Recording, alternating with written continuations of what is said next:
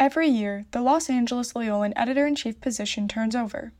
This week, we talked to outgoing Editor-in-Chief Amy Carlyle to hear about the joys and hardships she's faced throughout her time with us. I'm Emerson Eby, and this is Voices of the Newsroom.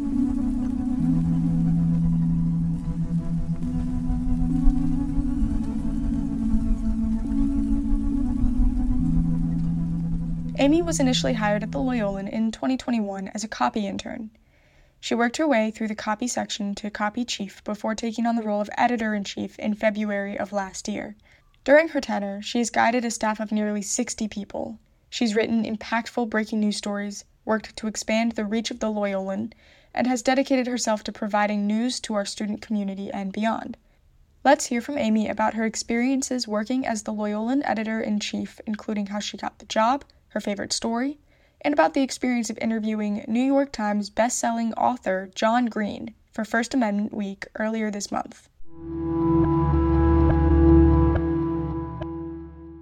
What was it like moving from the copy desk to writing for the Loyolan? So I was officially hired as the incoming editor-in-chief in December 2022, I believe. And so it was right before winter break. I got it in an email, and because I was coming from the copy desk, I wasn't coming from like the exec board, it made the most sense for me to get an interim role on the executive board after that, just so I could kind of shadow our current editor at that time and get a sense of like what the duties would be. So kind of all within an afternoon over email, I left copy and I became an interim assistant managing editor. When I started that role, that's when I started writing more. And so my first story was assigned by the outgoing editor at that time, but it was a suggestion from Tom, our advisor, and it was this guy that he had heard about. He had completed like a campus ministry program at LMU, and he was a retired police officer, and so he was kind of blending like wellness and like spiritual and religious practices and helping other police officers kind of process their traumatic experiences on the job, like through those skills. So that was really my first story and like my first time interviewing someone, introducing myself as a reporter for the Loyolan, because at copy, my focus was always on reading and editing and not on reporting myself. What was your favorite moment working here? I was sitting alone in my office and I was going through my email and I had seen one from somebody, a name I didn't recognize that would end up becoming a source. And I read the email and I could tell that he was a lawyer. Didn't really know what it was about, but he said that I would find what was in his email interesting. So I clicked on the attachment and it was all of the documentation or like the case filing or whatever you call it for a lawsuit. And that ended up being one of my most viewed stories that I've ever written for the Loyolan. Maybe the most viewed story.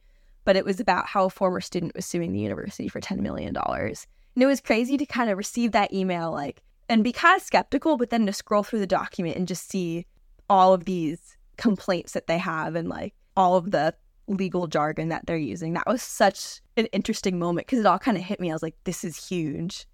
What is your most memorable story? I think one of the most memorable breaking stories for me was the athletics decision to cut 6 sports teams after the end of this season. When those breaking stories come out, we see the press release and we know what to do. But it was really the aftermath that was so memorable for me because, you know, I've had experiences where people want to talk to us about a subject, but I've never had an experience where so many people wanted to make sure to get their voice in, so many people wanting to reach out. And I think I've never had so many unrecognized numbers text me in a day, but it was so crazy to meet all of these different students and alumni and all of their family and friends that wanted to talk about, you know, what was going on and how it impacted them. It was really cool for me to see so many different parts of campus all in one place to talk about this one story.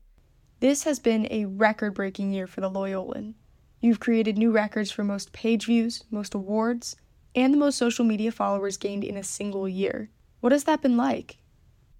It feels so crazy to me that we achieved that much, because I think we had come off of a really great year with our past editor, and it was something that I think, especially people my year and maybe like the year below me, that's something that, you know, we'll remember for so long is how exciting that year was, especially, fall 2022. We had so many big stories come up. I think the Loyolan had never been as like central a piece of campus conversation as it was at that time. And so for me, it was like, it's not about topping that. It's just about maintaining that and continuing that. But of course, I have a little bit of a competitive streak. So I think I had many conversations with the editor before me about like, okay, what do I need to know? What do my priorities need to be? What are, the secrets of the job that I need to learn right now? And in one of those conversations, one of the things I asked was like, so what are our records? Like, what is considered average performance for us? What is exceptional? And like, how do we outshine what we've already done? Because I think at a certain point, improvement becomes harder to come by because you start to plateau a little bit. You can't just stay on this straight up trajectory forever. And so we talked about a few of those numbers, and we're both big numbers people. So we like to track our analytics and stuff like that. And so that kind of set some benchmarks for me of like, this is what I want to maintain. And this is what a consistent, good week should look like for us. And then the more I realized that we were hitting those benchmarks and achieving, what I wanted to, the more I realized that not only were we achieving those things, but we were improving little by little. And then I'd realize like, this was not an average week for us. This was above average. And then all of a sudden there was a whole new average, and then another new average. And then especially this fall 2023, that's when we broke a lot of the records for most page views in a single week, most page views on a single story, most Instagram likes and comments on a single story, and then some bigger things too, like most overall increase in social followers in a single year. Do you have a favorite interview? Oh, absolutely. I didn't interview him for a story, but interviewing John Green, or I guess we called it like a moderated conversation, that was absolutely one of the highlights of not only like my Loyolan journey, but just of my life in general. We had been preparing that for so long, and we'd been keeping his name a secret since I think like September. But it was so crazy to meet somebody that had always been like a childhood favorite and hero and inspiration of mine.